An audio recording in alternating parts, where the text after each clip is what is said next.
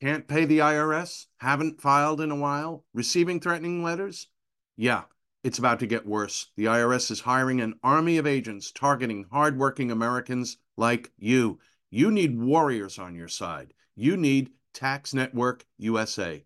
Tax Network USA has brilliant strategies to solve your IRS problems quickly and in your favor. For instance, they've discovered a limited time special offer that the IRS is willing to waive $1 billion in penalties. Find out if you qualify before it's too late. Never call the IRS alone. Let Tax Network USA attorneys handle it. They have preferred direct lines to the IRS. They know which agents to work with and which to avoid. They've resolved over $1 billion in tax debts and offer a best-in-class guarantee. Schedule your free consultation now. Call 1-800-245-6000. That's 1-800-245-6000 or visit tnusa.com/Victor. tnusa.com/Victor. Hello, and welcome to the Victor Davis Hanson Show. It's a place where you can get the most level-headed discussion of the latest news.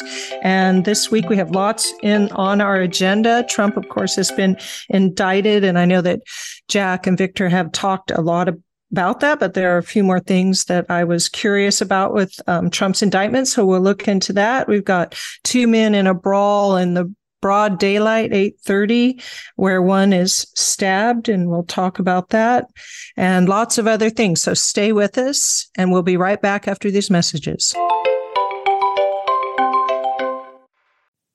Okay, it's time to commit. 2024 is the year for prioritizing yourself. Begin your new smile journey with Byte, and you could start seeing results in just 2 to 3 weeks. Just order your at-home impression kit today for only $14.95 at Byte.com. Byte clear liners are doctor-directed and delivered to your door. Treatment costs thousands less than braces, plus they offer financing options, accept eligible insurance, and you could pay with your HSA, FSA. Get 80% off your impression kit when you use code WONDERY at Byte.com. That's BYTE.com. Start your confidence journey today with Byte. That's not just the sound of that first sip of Morning Joe. It's the sound of someone shopping for a car on Carvana from the comfort of home. That's a good blend. It's time to take it easy, like answering some easy questions to get pre-qualified for a car in minutes. Talk about starting the morning right. Just like customizing your terms so your car fits your budget. Visit Carvana.com or download the app to experience car shopping the way it should be. Convenient, comfortable.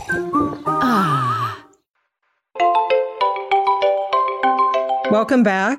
Victor is the Martin and Neely Anderson Senior Fellow in Military History and Classics at the Hoover Institution and the Wayne and Marcia Buskey Distinguished Fellow in History at Hillsdale College. Victor, we always start things on a good note out there. And the news, it's hard to read the news. I understand these people who say, I've just stopped reading the news or listening to it because it's too much of a downer. And I was wondering if that is your impression, or are there things out there that are being told to us that are more on the upswing? I think all of our listeners should be optimistic, because for good or for evil, whether we wanted it or not, the left has prompted a crisis point in American history. They have indicted a former president. Not only that, but they've indicted the chief political opponent leading in the polls of the incumbent president. It's never happened, either one of them. Force multiplier of the two. And they have done that without really any historical perspective, given what we know of other presidents have done with records, including the current occupant of the White House. And given the history of this sort of Trump obsession fixation they've had, whether it was Russian collusion hoax or the laptop disinformation hoax or the phone call. And they're doing it right. And we're going to talk about this right at a period where Joe Biden, there's been you can't keep up with this story. I mean, it breaks every 20 minutes, a new revelation of high crimes and misdemeanors. So what the left is doing is they're saying, we're going to bring this to a head. and we're going to do something that never happened. We're going to destroy this Trump figure and affect the next election. Okay. One way or the other, if you're for Trump, they're going to take him out. If you're for one of the other candidates, then it's going to either enhance your prospects, perhaps, or maybe not. But they're affecting, is my point, the election in a way that they shouldn't. And they are doing this, Sammy, because they feel that they have the universities, as we keep doing this mantra, they have the foundations, they have the media, they have social media, they have Silicon Valley money, they have Wall Street, they have the corporate boardroom, Disney, Target, you name it. Okay. And we have the people. And it's now two unyielding forces are coming in contact, and we'll see what happens. But they forced this, and they wanted this to happen, and they're gleeful, and we'll see what happens. But I have a feeling that people are going to say, they're going to bring up all sorts of parallels, and then the left's going to say, well, that's what about him? That doesn't count. Well, yeah, it does count. So we'll talk about all that. But I think there's reasons for optimism, because I think they're going to lose. Yeah. Well, they're either going to lose legally. I don't think Jack Smith's got a very good record as a special prosecutor. He blew the McDonald case on appeal. He's blown other cases. He's trying this as he has to in Florida. He's probably going to get a sympathetic jury in Southern Florida. And he may or may not still have, they're going to try to disqualify the judge, but he may have a sympathetic judge. And if he loses this, that'll be his legacy, that he tried to do something that nobody else has ever done, to indict an ex-president and a likely opponent. Likely, I'm only based on the polls of his boss, Joe Biden. And if he loses, I think he will, then I think he's going to be seen as a near insurrection. This is more insurrectionary than January 6th, much more. Yeah. Do you think even if he loses the case in court, will he not have still gained something for the left? It'd be an iconic figure for the left. But let's be grotesque a minute and macabre. If somebody shot at Donald Trump, I won't even mention if he hit him or not, he would be an icon to the left. I don't mean that. I mean, has he gained something? Has the left gained something from just having this indictment as far as the 2024 election goes? Their logic is, we're not talking about inflation, interest rates, crime, the border, failed foreign policy, we're not energy crisis. We're not talking about any of that. We're not talking about Joe Biden's charisma problems. We're not talking about Joe Biden's non-compos mentis. We're not talking about Kamala Harris as an utter, I don't know what we'd call her. And that's good, because they have nothing to offer. And they're thinking that they're cutting Donald Trump. They're slicing his tendon. They're slicing his shoulder blade. He's bleeding. That's good. And Alvin Bragg will continue, and Letitia James will continue, and Willis will continue. And that will be good. He will hemorrhage all the way to the election. They have a schizophrenic attitude. They hate him so much that they want to destroy them. That's their emotions. But then somebody advises them, wait. He's easier to beat than maybe one of the other candidates. So don't destroy him totally. So they're schizophrenic. They go back and forth. But ideally, I think we can decipher the contours of their strategy. They want him to have a lot of empathy. They want him to be tied up as we get close to the campaign season in the fall. And maybe, you can get a veritable winner in March. That's only 9 months away. And they think they can draw this out. Then he'll be still getting some fumes of empathy and be nominated. And then they're going to let loose to destroy the nominee. So this is nothing is accidental in politics, and not particularly this. He seems to have been, I mean, if you just look at the polls broadly of Trump versus the other Republican candidates, he seems to have gained points at distance from the other candidates. $64,000 question that nobody can answer is, it's either one of two things. Donald Trump gained empathy because people saw his dilemma as a shared or collective attack on them, whether they voted for him or not. And they're correct in that belief. But how long is that shelf life of empathy? Because people want to win. They're sick and tired of losing 7 out of the last 8 popular votes. They're sick and tired of losing 51% since they haven't obtained 51% of the vote since 1988. So they want to win. And they've won, as we said before, the state, local level. So they want to win. Is this going to be repeated every week? That's the left's idea. And if it is, are people in the Republican Party going to say, I'm even angrier they're doing this to him. I'm going to get out and vote. And what's going to happen if they indict him and he's president? Well, he'll just pardon himself. We'll figure it out later. Or they're going to say, oh my God, I feel so bad. They treated him so terribly, but he's going to lose. They're just bleeding and we got to get another alternative. Glenn Youngkin, Ron DeSantis, who knows? So I don't know how to adjudicate those two extremes. Yeah, they'll have to work out. Yeah. Well, let's turn to look at the current, very recent event in New York at a busy intersection, 8:30 a.m. And 2 men start fighting in the crosswalk, and passersby seem unmoved, uninterested in life as usual in New York. And yet, as the fight goes on, one is stabbed fatally in the crosswalk, and just absolutely shocking. What are your thoughts on this? I have some bizarre thoughts. There was a picture in the video. Did you see that sort of 60s sort of woman, immaculately dressed, perfectly tasteful dress, walking in the crosswalk where these people were trying to kill each other? And she didn't even look up. She was looking at her cell phone. But she was looking, yeah. Yeah, it was funny because she was dressed so smartly and she was so calm and possessed. Maybe she didn't know what was going on, or she didn't care. And she was business. And it was like, this is civilization right here.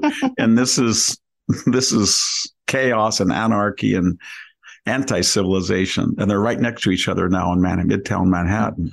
And civilization says to pre-civilization, I don't care what you are, you're overwhelming me, but I'm going to be on the walls of Constantinople doing my everyday job as you pour over, and I'm not going to change. And they're saying, this is our city now, and we not only are going to settle a dispute, we're going to settle it fatally, and we're going to do it right in the middle of the street, and all the traffic's going to stop because we own this city. And then the subtext was that the perpetrator, the large African-American man that stabbed the, I guess, Hispanic smaller man, well, he was just let out of prison not too long ago. And the Hispanic man was wanted for a murder count, the one that was killed, as I understand it from preliminary knowledge. So you have somebody with a warrant out for capital crime fighting somebody who was released prematurely for a violent offense, and they're both going at it.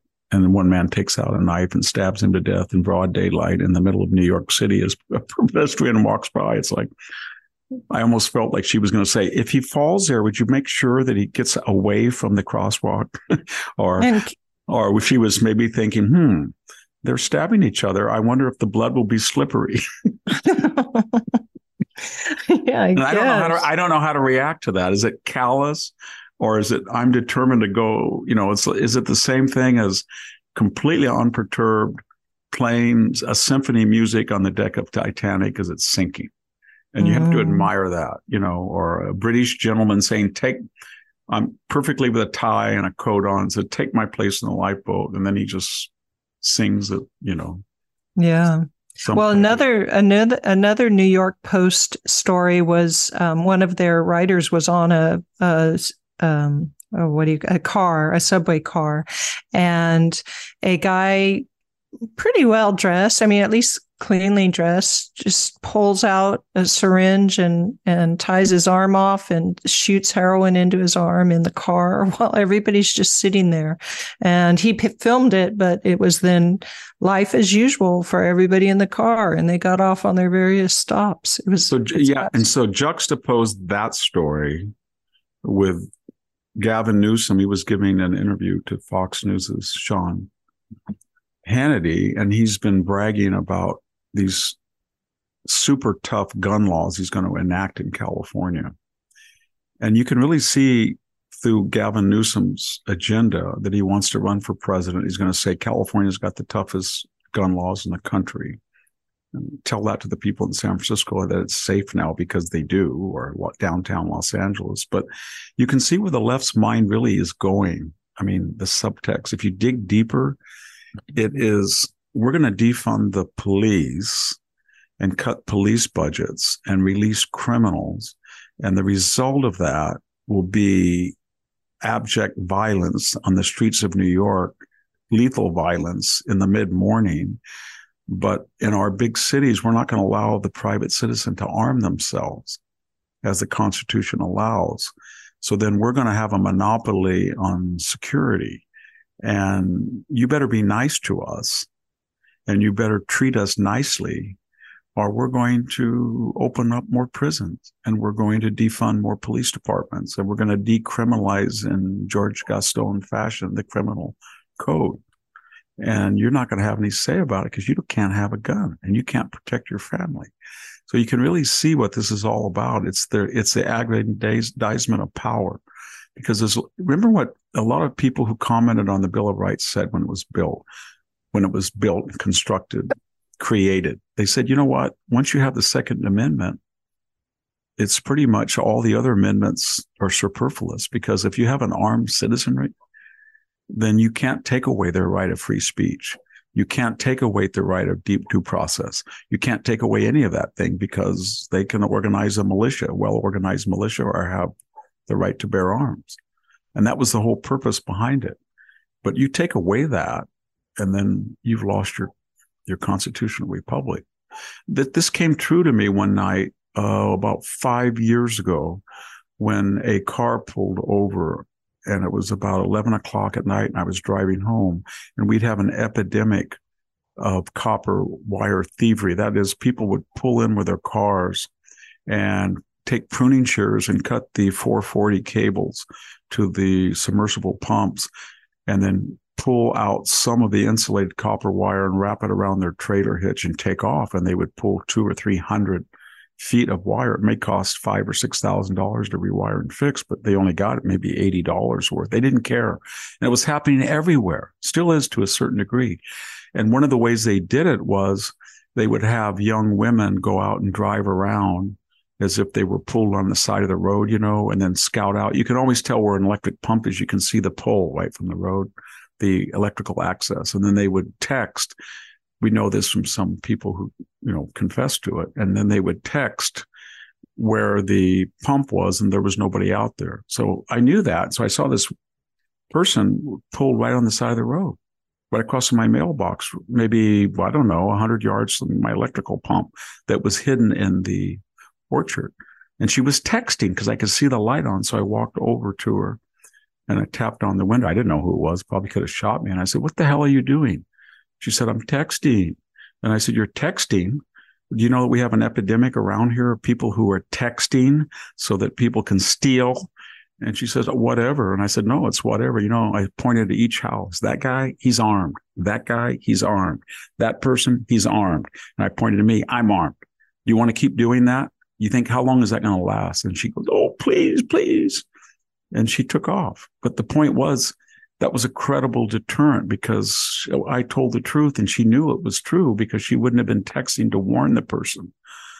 And that if you don't have that, he wouldn't even needed a scout. He would just gone over and thought, you know what, I'll just steal. What are they going to do? Nobody's armed. The sheriff takes 2 hours to come out here. Yeah. So it's I'm just trying to illustrate in the very here and now, it's very important that the body politic understands there are people that you might bump into that are armed, and that provides a deterrent. But when you go to a city where you don't have anybody armed but the criminal, and you let the criminal out for offenses involving illegal possession of firearms, then you have no deterrence. Yeah, that's for sure.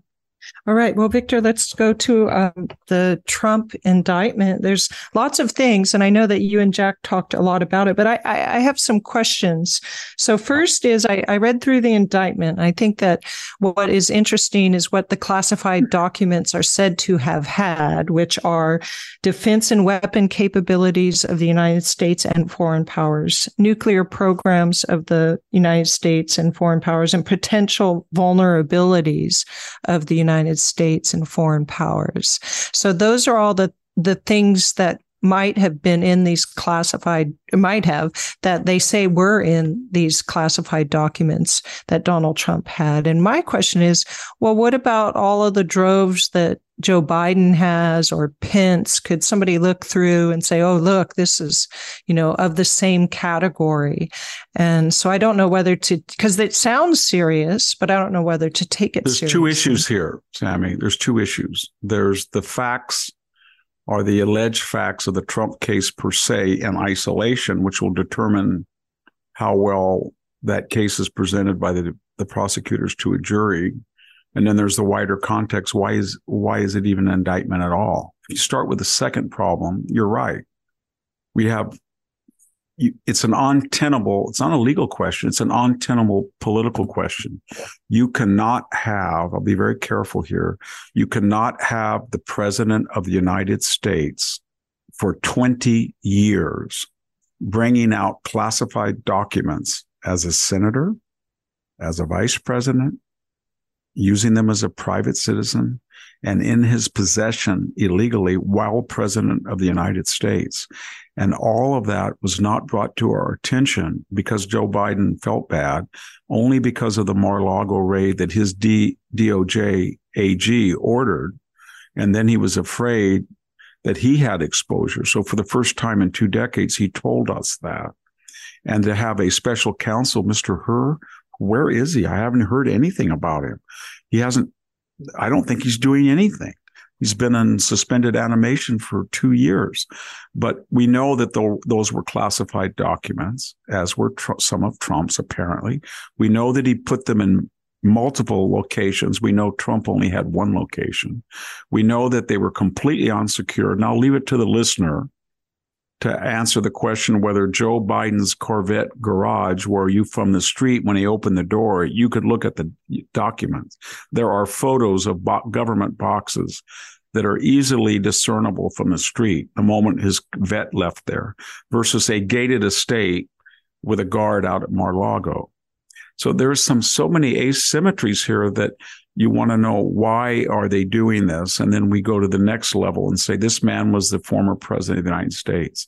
If you institutionalize the idea that on a questionable matter of indicting an ex-president, you're going to destroy an entire 233-year tradition, because what you're doing is you're saying to any ex-president, you better be careful, because when you lead office, if a guy from the opposite party takes up and you criticize him or your party criticize him, he'll go after you. Donald Trump could have gone after, I guess, Barack Obama if he wanted to, according to this logic. And what would he have done after Barack Obama? Barack Obama had a dispute with the archivist. He had hundreds of thousands of documents in a warehouse. And that was just, Donald Trump didn't say go indict him. Or remember another thing that's very important in this. If you go back to the first impeachment in late 2019, the phone call to Ukraine, remember what the media said. The media said that this was very egregious, not just based on the facts of the case, which really were pretty weak. There were no facts. Donald Trump called Mr. Zelensky and said, you know what, you guys have a history of corruption. You're dealing with a corrupt Biden. True. Before I okay offensive weapons, which, by the way, haven't been given to you before by Mr. Biden's administration, I want you to certify that you're not corrupt. Okay. But at that point, when that leaked out, the subtext of the entire impeachment was all these liberal media outlets were saying this is especially bad because Donald Trump is going after his likely Democratic opponent who's leading all of the other candidates in the primary preliminary poll. So they understood it. You can't do that. Trump didn't do that. Biden did do it, and they're quiet. So that's the cocoon around this legal case. Then when you actually go to the legal case, I don't know what Donald Trump did. I think that he should have left all those boxes. But remember, this is an indictment before a grand jury. We don't have the way grand juries, operate. They have the prosecutor come in and say, this is a controversial case. Here's the evidence. But they don't call in the defense attorney and say, would you refute that so that we can adjudicate whether to indict? That's not how our system works. So we've only had one side of the record. Let's say that that's true, that there were some important classified documents. But if you go back and read the 1978 Presidential Records Act, and I've read it a couple of times, the president does have the right to declassify. That's an old trope. Everybody's mentioned that. But if you read the context of the act, it's basically a procedural matter. Once the president possesses that theoretical power, it's a matter of actually using it, reifying it with a document or request. He didn't do that, apparently. Had he done that, I suppose it wouldn't be. But that's a procedural matter. You know what I'm saying? Yes. That's like saying, I don't know, I have a driver's license. I have the right to I have a driver's license, but I don't have it in my possession. Or it's a technicality. Yes. And usually, if he's in error or he's broken that statute, it's a civil matter. It's usually adjudicated with the archive. This is criminalizing it. Yeah. And so on the merits of the case, it sounds terrible, but they're trying to entrap Mr. Trump by saying if he gave access and boasted about it, then that was espionage or violated the espionage law. If he doesn't candid, that was perjury. If he stonewall the archive, it was obstruction of justice. But what you're trying to do is to fabricate or create or fertilize infractions of a central problem, and that is he had a dispute with the archives and he took stuff and they said you can't, and he said I can, and they said they can't, and their lawyers were working on it out. Yes. Yeah. And that's what we do, and we don't do that. And and almost everything that I just mentioned, well, we'll talk about it when we talk about Walt Nauta, his personal aide, but it seems to me that when you're talking about presidential records, my God, or classified documents, because that's one of the counts. He showed, what was James Comey's conversation with the President of the United States? A private conversation. It was probably classified, if not, it was probably, we know it was confidential. And if Comey hadn't written it and leaked it, it probably would have been classified. But he took a private conversation, recorded on an FBI device, and then used a third party to leak it and boasted about it. And he had faced nothing. Yeah. And so that was a classified document. And Victor, let's go ahead and take a break and then come back and we'll talk about Walt Nauta. Stay with us and we'll be right back. Delve into the shadows of the mind with Sleeping Dogs, a gripping murder mystery starring Academy Award winner Russell Crowe. Now available on digital. Crowe portrays an ex-homicide detective unraveling a brutal murder he can't recall. Uncovering secrets from his past, he learns a chilling truth. It's best to let sleeping dogs lie. Visit sleepingdogsmovie.com/Wondery to watch Sleeping Dogs, now on digital. That's sleepingdogsmovie.com/Wondery. CarMax is putting peace of mind back in car shopping by putting you in the driver's seat to find a ride that's right for you. Because at CarMax, we believe you shouldn't just settle for a car. You should love your car. That's why every car we sell is CarMax certified quality, so you can be sure with upfront pricing that's the same for every customer. So don't settle. Find love at first drive and start shopping now at CarMax.com. CarMax, the way car buying should be. Welcome back to the Victor Davis Hanson Show. You can find Victor at his website, victorhanson.com. That's Hanson. Please come join us for $5 a month or $50 a year for a subscription and to get the extensive VDH Ultra material. So, Victor, another part of the Trump indictment is this Walt Nauta, and he's going to be tried. I guess I couldn't tell in the indictment with Trump, or maybe it'll be separately, but he basically wouldn't turn state's evidence. And he is accused of having moved boxes around in order to conceal them from the FBI and the grand jury and Trump lawyers, in fact, as well. So what are your thoughts on Mr. Nauta? My thoughts on Mr. Nauta are this. This is shameful. This is a person who came from Guam as a hardworking immigrant. He joined the Navy. He had a flawless record as 10 years in the Navy. He was assigned to the White House. He developed a close relationship with the president. When the president left office, he continued in that capacity as an aide. And he was taking orders from the ex-president of the United States, surrounded by Secret Service, that was in a dispute under a civil statute with the archivist. And Mr. Trump allegedly said, move it this or this or this or this. And they offered him a deal and said, would you turn state's evidence a la Michael Cohen? Remember Trump's sort of shyster lawyer? And he said no. He didn't even have counsel in the preliminary hearing. I guess he couldn't afford it. He had no counsel. So he's just an average person, and they're trying to put him in prison for years for doing what? Moving boxes around? What do you think Joe Biden's itinerant boxes were doing? They were not stationary. They were moving from the garage to the Washington, D.C. office, to the University of Delaware, to the room off the Biden library in the main house. Who moved those boxes?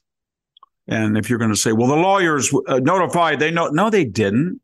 They notified the FBI when the Donald Trump matter came to attention. In other words, when Merrick Garland did his psychodramatic performance art raid into Mar-a-Lago, then suddenly somebody said, oh my God, Joe's got some stuff, doesn't he? Let me go check. Oh my God, he's got a lot of stuff. I'm going to be very Joe dutiful citizen and call the National Archives, or I'll call the FBI and report this because I'm not going to be like Trump. No, you didn't do it for 20 blank years. And you only suddenly got religion when you thought you were going to get into jeopardy. So that is a bogus argument as it applies to Mr. Nauta. And the third thing is, he said, I don't know. Okay. He said, did you do? I don't know. I can't remember. That's almost the exact phraseology that James Comey said 245 times under oath to the Senate, the House Intelligence Committee.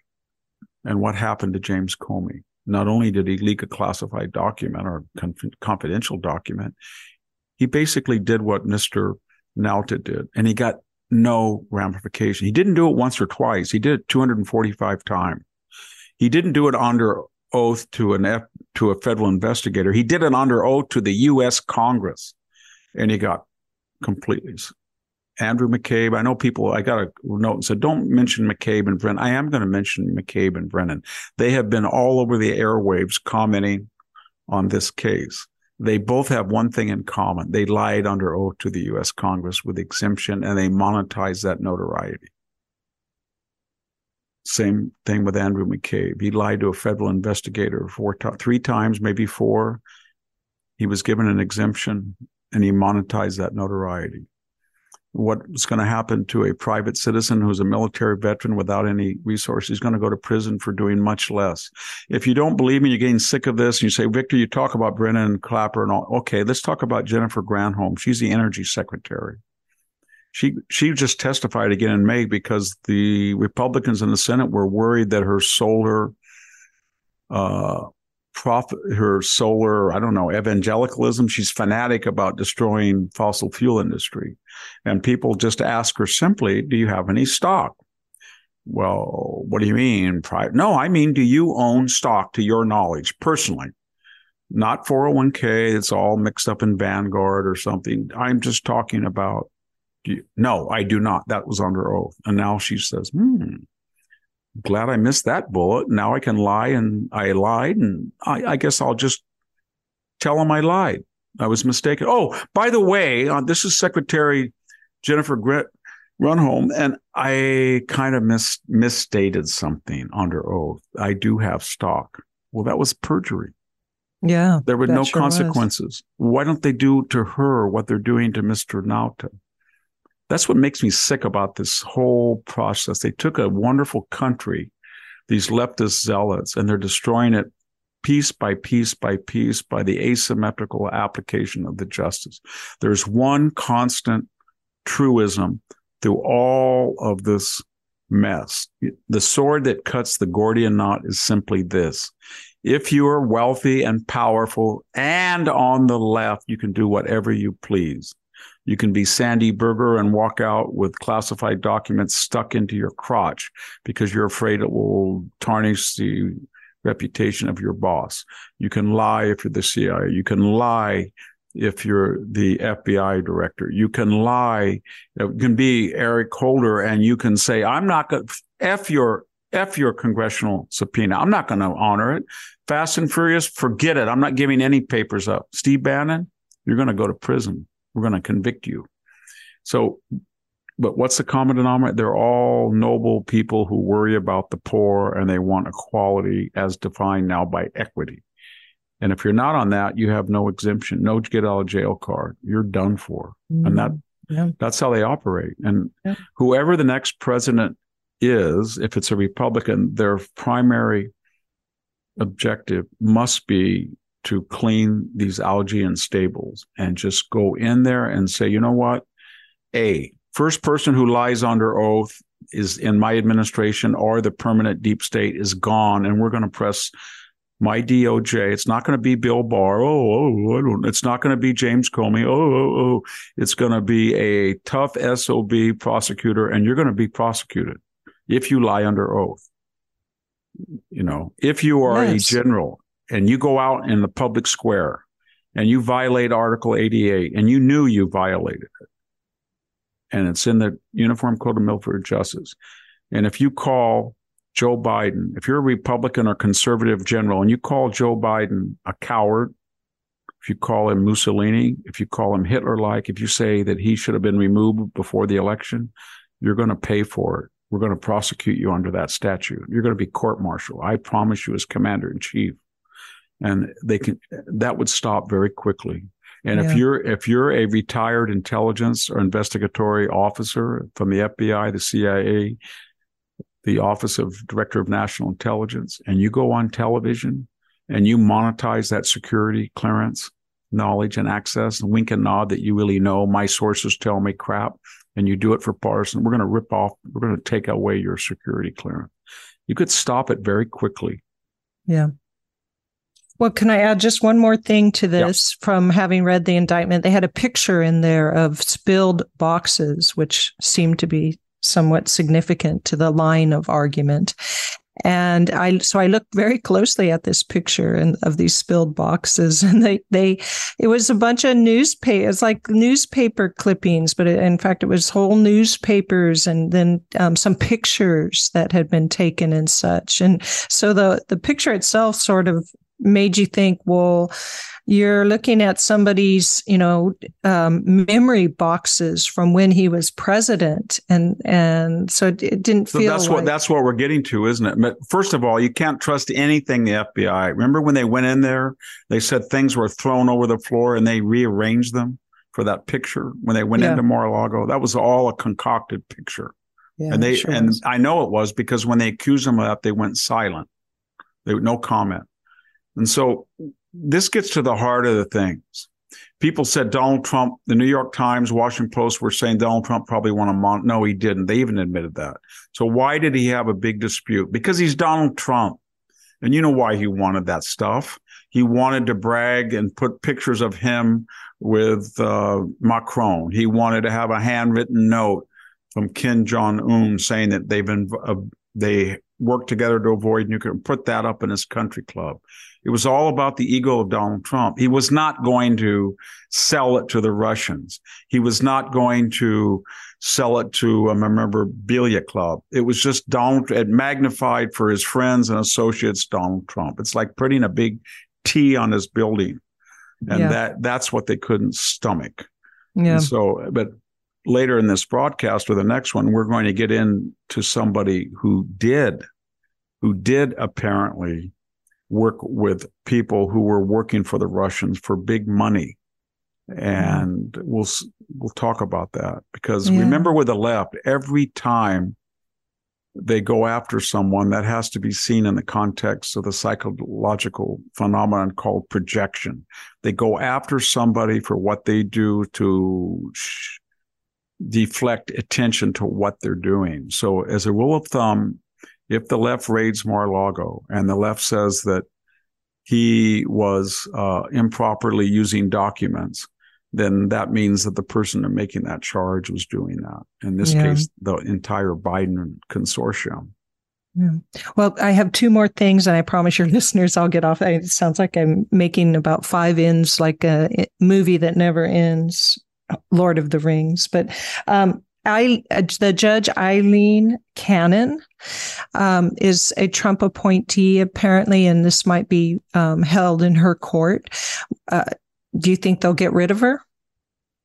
Well, they'll challenge it, but she was assigned the docket on a random manner of selection. So for the left, it doesn't matter. If they had a random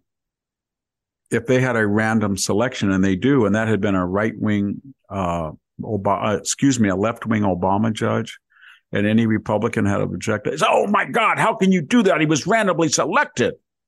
So the fact that she was randomly selected and she's a justice of the court means nothing to them. So they will challenge it, and they will say Donald Trump appointed her. In her prior case, on a preliminary hearing about the procedures to follow in the Mar-a-Lago trove, she said that she would look at experts or something. They'll go after her, obviously. Of course they will.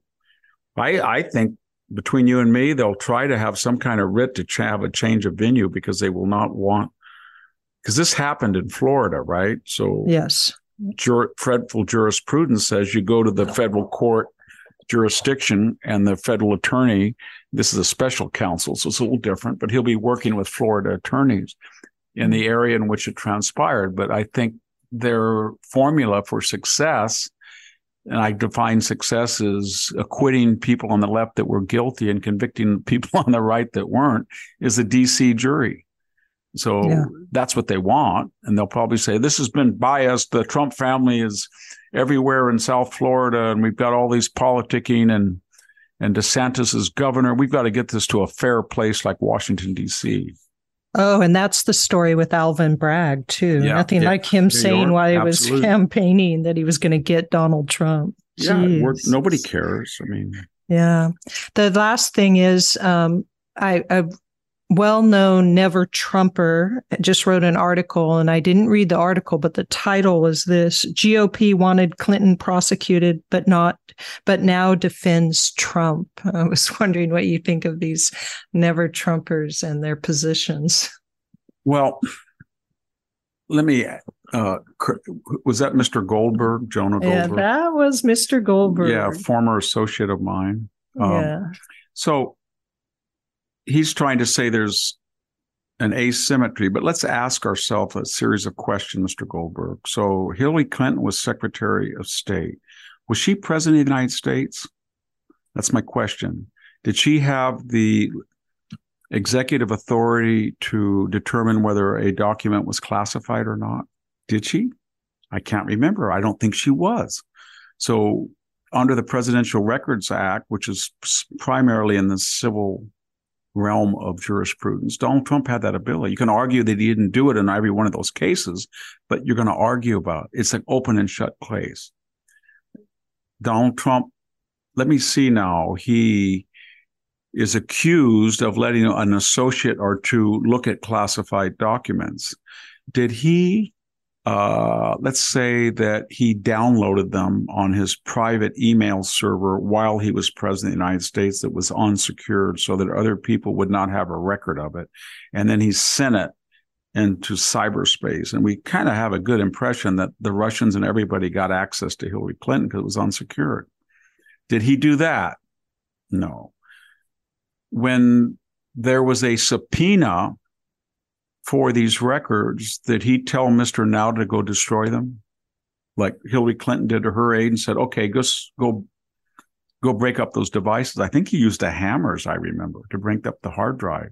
And remember when they asked her, did you bleach it? She goes, what do you mean bleach it? Remember she used bleach bit? Yeah. And she thought she'd be cute, like she was ignorant. Bleach bit? What do you mean by that? You mean, did I pour bleach over it? Ha, ha, ha. Yeah, you did use bleach bit. You destroyed records that were under subpoena. You wiped clean hard drives that were under subpoena. You had no statutory authority to declassify anything. And nothing happened to her. Nothing happened to her. And Donald Trump is indicted, and something happened to him. So I don't know what Mr. Goldberg, Republicans are angry at his debate. Yeah, because it's not the same as Hillary.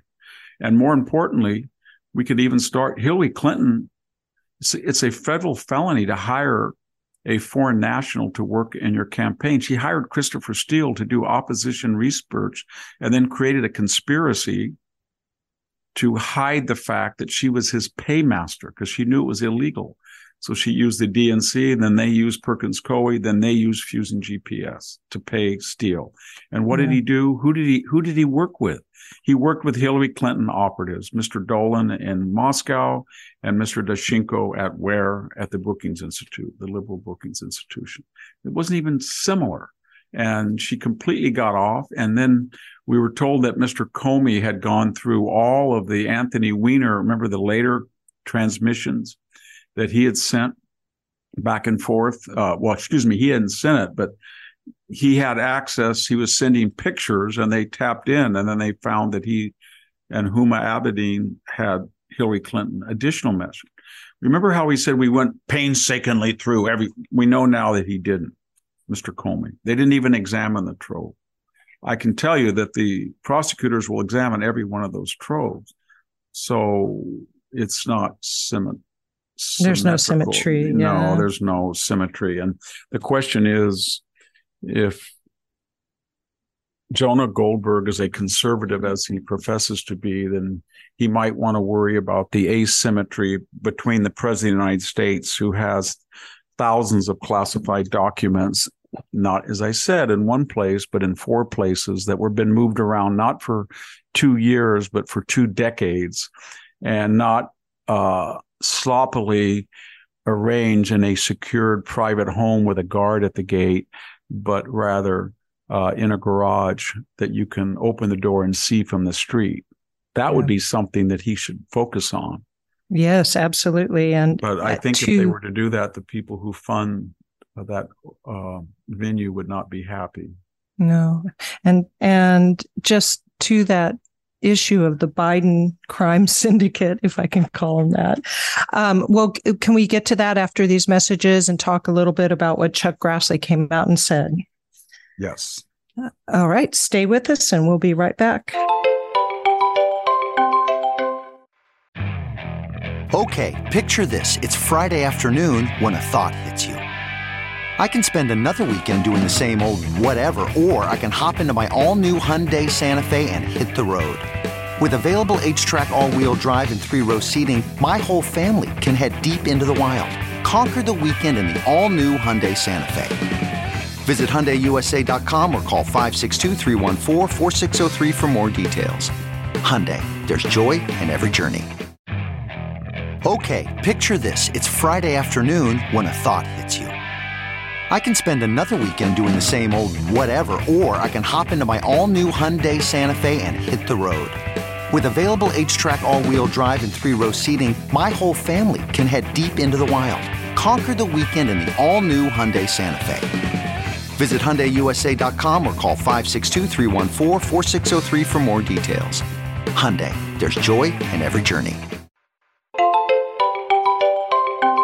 Welcome back. Our show, the podcast for Victor Davis Hanson, is held, or the mothership for it is John Solomon's Just the News. So please look into John Solomon's website. He has all the current information, especially coming from DC, and he is an investigative reporter that does a awesome job. So please give that a look. Victor, so Chuck Grassley recently came out and said that there was a memo from a Burisma holding executive that indicates that there are 17 audio recordings to Hunter Biden and a couple of them to Joe Biden that demonstrate that they were bribed by the Ukrainians. And so what are your thoughts on that? We're right at that stage right before the 1972 election when they caught the Watergate burglars, and then we found that some of them, it was starting to go up the chain and they had the election. And By the way, Mr. Grassley is almost 90? He's an advertisement that age is not the problem with Joe Biden and Dianne Feinstein. It's another physical problem because he is as sharp as a tack and he's got a lot of experience. But my point is that another matter is I don't understand why Christopher Wray was so paranoid. He was almost insane that he wouldn't hand over a subpoenaed document that wasn't classified. What was his big deal about it? He resisted and he resisted, and then he redacted an unclassified document. That's the only thing I can think of that happens. Remember Anthony Fauci, who had to turn over Freedom of Information Act, his email exchanges about the Wuhan virus, where it showed he and Mr. Redfield had a degree of, Francis Collins, had a degree of paranoia that there might be the semblance or the suggestion or the implication that they had rerouted money through EcoHealth for gain-of-function research, and a gain-of-function virus had escaped and killed thousands of people. And they subpoenaed and they released that redacted. You're not supposed to do that with an unclassified document. So they were worried, and now we know why they were worried. Because Mr. Grassley has seen the unredacted form that the other senators have not. And according to him, he basically went public with it. And this guy that was the head of Burisma, Zlochevsky, the guy was smart. He was crooked. He was an SOB, but he was smart. And he knew when he was buying Hunter Biden and Joe Biden's influence, that he needed I guess he called it an insurance policy. So he taped the conversation purportedly. He may be lying, but the proof of the pudding is in the ending. He did refer to the big guy. We know that as a fact. That's kind of funny because that's what Hunter Biden referred to Joe Biden as, the big guy. So that must have been common parlance. And then what's really weird about it is that Biden is on record firing Mr. Slotkin. Remember that he was, and he said something like, "You're not getting that $1 billion." And I said, remember he was in a Council on Foreign Relations. He was trying to get rid of Shokin, and he said that was the prosecutor.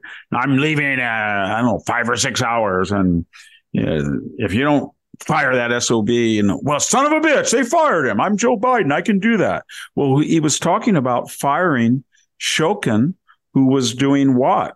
He was investigating. He was telling Poroshenko, the president of Ukraine, you're going to fire that guy because that guy is looking at Hunter Biden and Zlochevsky, the guy that appears in this document, who were trying to buy Hunter for $5 million and Joe for $5 million. And Joe, by his own admission, was vice president, right? Yes. So there's very few things that are clear cut about the impeachment statute, but because it says high crimes and misdemeanors meant something different in 1783 than it does now. But my point is that, 1787. But my point is this, that one thing it's not ambiguous is bribery. It's in the Constitution. And so I don't know what to say. This federal document 1023, apparently, according to Mr. Grassley, whose impeccable credentials as a senator, he has said that on the document, the president of Burisma says that he has, for his own protection, that must mean pretty scary, right?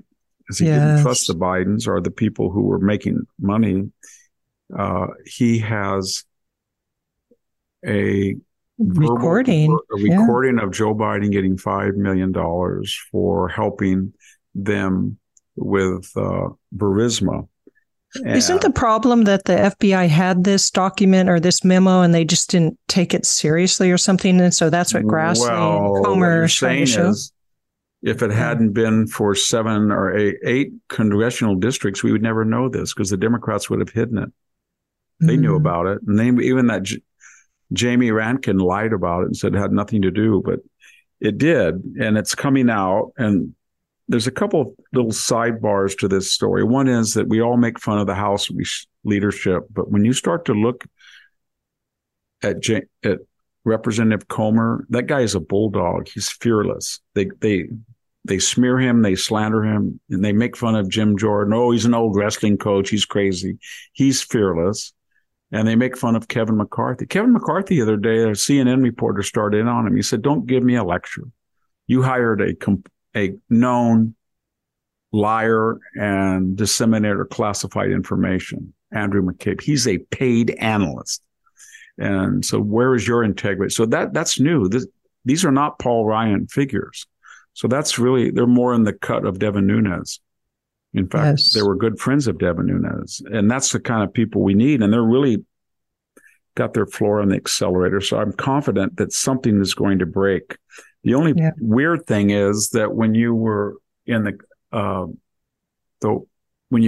the Watergate era, every left wing, and that's synonymous with media reporting these days and those days as well, they knew they would become famous if they could break the story. So Woodward and Bernstein were calling everybody, and they hated Nixon. They were out, but we don't have a media now. They're doing the opposite. They're doing their best to suppress this knowledge and attack the people who are trying to bring truth to the American people. That's a big difference. Yeah, it's an interesting transformation. This is really explosive, everybody that's listening, because if Joe Biden is on a tape and he says in pretty clear term that he expects to get $5 million from people related to the Ukrainian government or with the knowledge of the Ukrainian government, and Hunter Biden is going to get $5 million, then I think he's all through. And it brings up another couple of questions. To the Democrats, what were they going to be their attitude? Because they want to get rid of him and get somebody like Gavin Newsom or a more viable candidate. And they're thinking of all the ways of bringing Barack back by having him run for vice president, and Biden suddenly has an aneurysm or something, and then Barack becomes president, and it's okay because he wasn't elected, so he violates the 2-term statute. But we'll see. We'll see. And if you think I'm crazy, listeners, look at how Dianne Feinstein was canonized during the Me Too Gorsuch hearings, and now she's reviled because she has missed Senate votes, and she's holding up a more leftist candidate in California, a black woman in this case. So they turn on their own very, very quickly, and they will turn on Joe Biden if he's a liability in 2 seconds. Yeah. And they might see this as a welcome news and a very strange thing. The other thing is, and we'll talk about Ukraine, but we've given Ukraine over, $100 billion. I can't get an accurate figure. It's all mixed up with NATO. It's committed, actualized. Weapons, support, intelligence. How do you put a price tag on intelligence? Probably $120 billion. That's the 3rd largest defense budget in the world right now. China, we spend about $750. I think China spends about $400 billion, and Russia spends about $70 billion. They spend more than Russia. In the last 12 months, Ukraine has the 3rd largest budget in the world. That's extraordinary. And we are funding an offensive whose logic to succeed will have to entail offensive operations inside Russian territory, whether that's attack on the Black Sea Fleet or supply depots or more drone attacks on a Russian suburb in Moscow. I don't know, but anybody who knows border disputes, you don't just fight to expel the invader at the border. You try to go behind his lines, and they're doing that, whether themselves or through Russian-speaking insurgents. But my point is that we have given this commitment, and we're doing it with the president in one-to-one, mano-to-mano diplomacy with Mr. Zelensky, that may well have taken money from Ukraine as vice president, and I think this is very important because we're not talking about contemporary Joe Biden. We're receiving money. We're talking about something that happened over since 2016, 15, 14, 8 or 9 years ago. So that meant that if it hasn't come to light and Joe Biden really did take millions of dollars from the Zelensky government, then that means that in his tenure as vice president and as a private citizen, he was quid pro quoing the Ukrainians, and that carried over to his own presidency. And you're going to say, well, how do you can say that, Victor? I said, because he took $5 million, and nobody gives people $5 million unless they do something. And then you're going to say, well, maybe he did something as vice president, and maybe he did something, as a private citizen, but he's president, so he couldn't have done it now. No, now it changes. Now it goes from, I got paid, I do my dutiful service, to, oh my God, they've got something on me. If I cut off Ukraine, they're going to expose this. Yeah. And who knows how it came to light? Maybe people in the Ukrainian government said, you know what? We tried to tell Joe's people we wanted more Abrams tanks. We wanted F-16. They didn't listen to us. So we just turned them loose. Yeah, we turned loose the Burisma Holdings executive. So there was something, Victor, I was going to say on that. Oh, yeah, you were saying that he may have taken a bribe, but even in what he said about preventing or getting that lawyer fired in the Ukraine, he sounds like he's bribing them, and he just admitted to it full on in front of cameras. I'm not going to give them the $1 billion that we promised until that lawyer is fired. I mean, isn't that bribery? Sounds to me like I wrote a column that it was. And remember, the left had all these ingenious arguments. I got attacked personally on that column because people were saying, no, there's no evidence. That was just Joe letting off steam. The thing about Joe Biden is that he wars with sanity and his insecure braggadocio. So he says things that he thinks are neat, are tough. Put you all in chain. I mean, I told him, measure off 6 feet of chain. I'm going to go meet Corn Pop mano to mano, one-on-one. And, I get along with black kids. They were touching my little hairs. They saw my golden hairs on my leg and touched them. And so he does that. And so he was performance art, braggadocio Joe in front of the Council on Foreign Relations. Well, son of a bitch, he got fired. I can remember it word for word. I know, but when Donald Trump does things similar to that, they say, well, this is very serious, and that means he was colluding with the Russians. And I can't remember what he was bragging about, but he said something and there it is. So when Donald Trump says, fantastic, superb, best, tremendous, they said, that's a lie. We'll fact check it. It wasn't tremendous. It was only good. You lied. Or you fed Donald Trump feeds Koi Pond too much food, or Donald Trump says that people died at Normandy were suckers, but they can't find any other person. 30 people in the room said he didn't. One said, well, that was evident. That's how they work. I don't know why, that's another book for somebody to write, why they hated Donald Trump so much, because he had been a big fish in the Manhattan Ocean, and he swam in it. So he got along with the Clintons very well. He was invited to the Clinton wedding and Chelsea's wedding. He hung around. He gave money to Chuck Schumer. So they liked him. But you know what? You were talking about that earlier. I was thinking, well, even if Trump wasn't running and it was Ron DeSantis, I think they would still be going after him equally as viciously. And I think it's the nature of them. You don't think so? No, they wouldn't. They hate DeSantis because he's a cultural warrior, and he gets even not just mad, but they would hate him. They wouldn't hate him though. They would hate him, but they wouldn't hate him to the same degree. Yeah. Donald Trump has the wrong accent. It's Queen's accent. He's orange. He combs his hair over. He's overweight. He doesn't let any slight go unanswered, and they feel that's crude. They're crude, but they're crude in a different way. They think they're refined crude. He's crude. Oh, go ahead. They can't stomach that. And he's, their idea is, here's the difference. Here's how, if you're a leftist and you want to destroy Donald Trump, you do this. I'm Anthony Blinken right now. Hey, and you're calling Mike Morrell, the former interim director of the CIA. Hey, Mike, I just came on an idea. Joe's going to be, he's going to be debating, and we all hate Trump. You know how he is. He's a horrible person.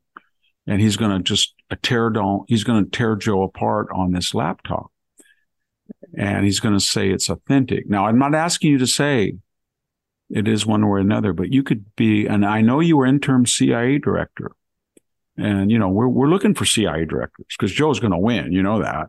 So here's the deal. Why don't you round up the old gang, Clapper, Brennan, those guys, and 50 of them maybe, and just say this has all the hallmarks of Russian disinformation. That way, if it may kind of sort of be authentic, we can say it has the hallmarks. You got to get an escape clause in there and then sign it. But I need it before the next week's debate. So Joe can, right when we got to prep Joe, you know how he is. So Donald Trump's going to say to him, and then you got Hunter Biden, and you know what? He's talking about the big guy and Mr. 10%. Oh, and we want Joe to say, oh, yeah, well, 51 bipartisan intelligence. Leon Panetta's in there, too. And we're going to, and we need some refutation. That's how they do it. And here's how Donald Trump does it. He's in front of 50,000 people in, I don't know where, York, Pennsylvania or somewhere. And he says, hey, lock her up. How about that? Lock her up. Lying Hillary Clinton. Lock her up. And then he gets lock her up and he puts his arm, and that they can't handle that. That's in your face. I am not going to hide it. I don't like her. She doesn't like me. But they don't like that. They like to operate the way Blinken did. And then they like, oh, how dare you say that the Secretary of State called up a former CIA director as a private citizen and concocted this big lie to affect and warp an election. We don't do that. That's how they operate. Me, I prefer the upfront crudity. Yes, me too. Well, just speaking of this, and this is the last thing because we're at the end of the podcast. Speaking of crude, and they apparently the left does many crude things now, but recently there was a pride party at the White House, and there was a Rosa Montoya, who is a transgendered woman, and for our listeners, that means a man that has changed into a woman, and biological man. Yeah, biological man that has been transformed into a woman. So this transgendered woman flashed the cameras at the White House, and they banned her from it. But there is all sorts of crudity that goes on at the White House, and that seems to be just one example. But your thoughts, and then we'll finish this off. Yeah, we'll finish it off. But they thought that Melania's, I really liked her Christmas decorations. Remember her different colored Christmas trees? Yeah. And they said that was crude. And then she was supposedly at the White House, or she got into the helicopter and her jacket said, I just don't care. And they went after that. Was crude. But you see, that was Trump crude.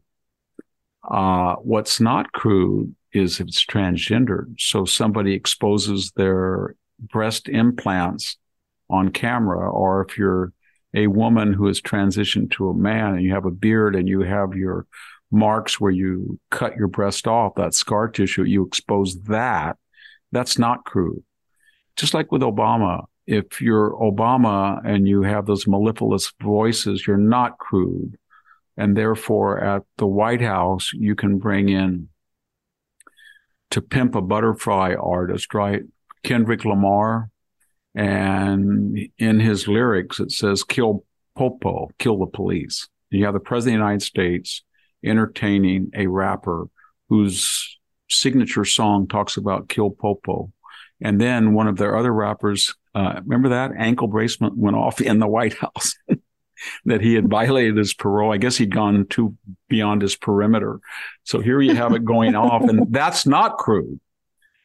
So expose your breast on national TV, on the White House ground, fine, as long as it's transgender. That's how the left operates. I think everybody has to understand that. There is no moral code with the left. There's no absolutes wrong or right. It's just simply any act, any event is adjudicated as moral or amoral, depending solely on its utility or efficacy for the cause. It's right out of Joseph Stalin. That's just right out of Joseph Stalin's playbook. It's right out of Saul Alinsky's playbook. It's just right out of any university president. today. Well, Victor, thank you for all of the insights today. So many interesting questions. I know that we'll be talking a lot about this Trump indictment in the future, but it's looking, I think Trump should be able to get away with this. Maybe, I don't know, get away from it. I shouldn't say away with, but we're hoping that somehow his lawyers are clever enough, or the jury is sympathetic enough, I think, and will get off on this charge. I hope so. We'll see. Everything's up in the air. I don't want to predict anything. I'm not going to defend anybody who breaks a statute. I will defend them if the other people, I'll defend them on the grounds that if they are indicted and convicted for something that was illegal, then that's wrong. But it's also wrong to indict one person based on their political affiliations and not another. So We'll see. We'll see. Okay. All right. Thank you very much, Victor Davis Hanson. Thank you, everybody, for listening. This is Sammy Wink and Victor Davis Hanson, and we're signing off.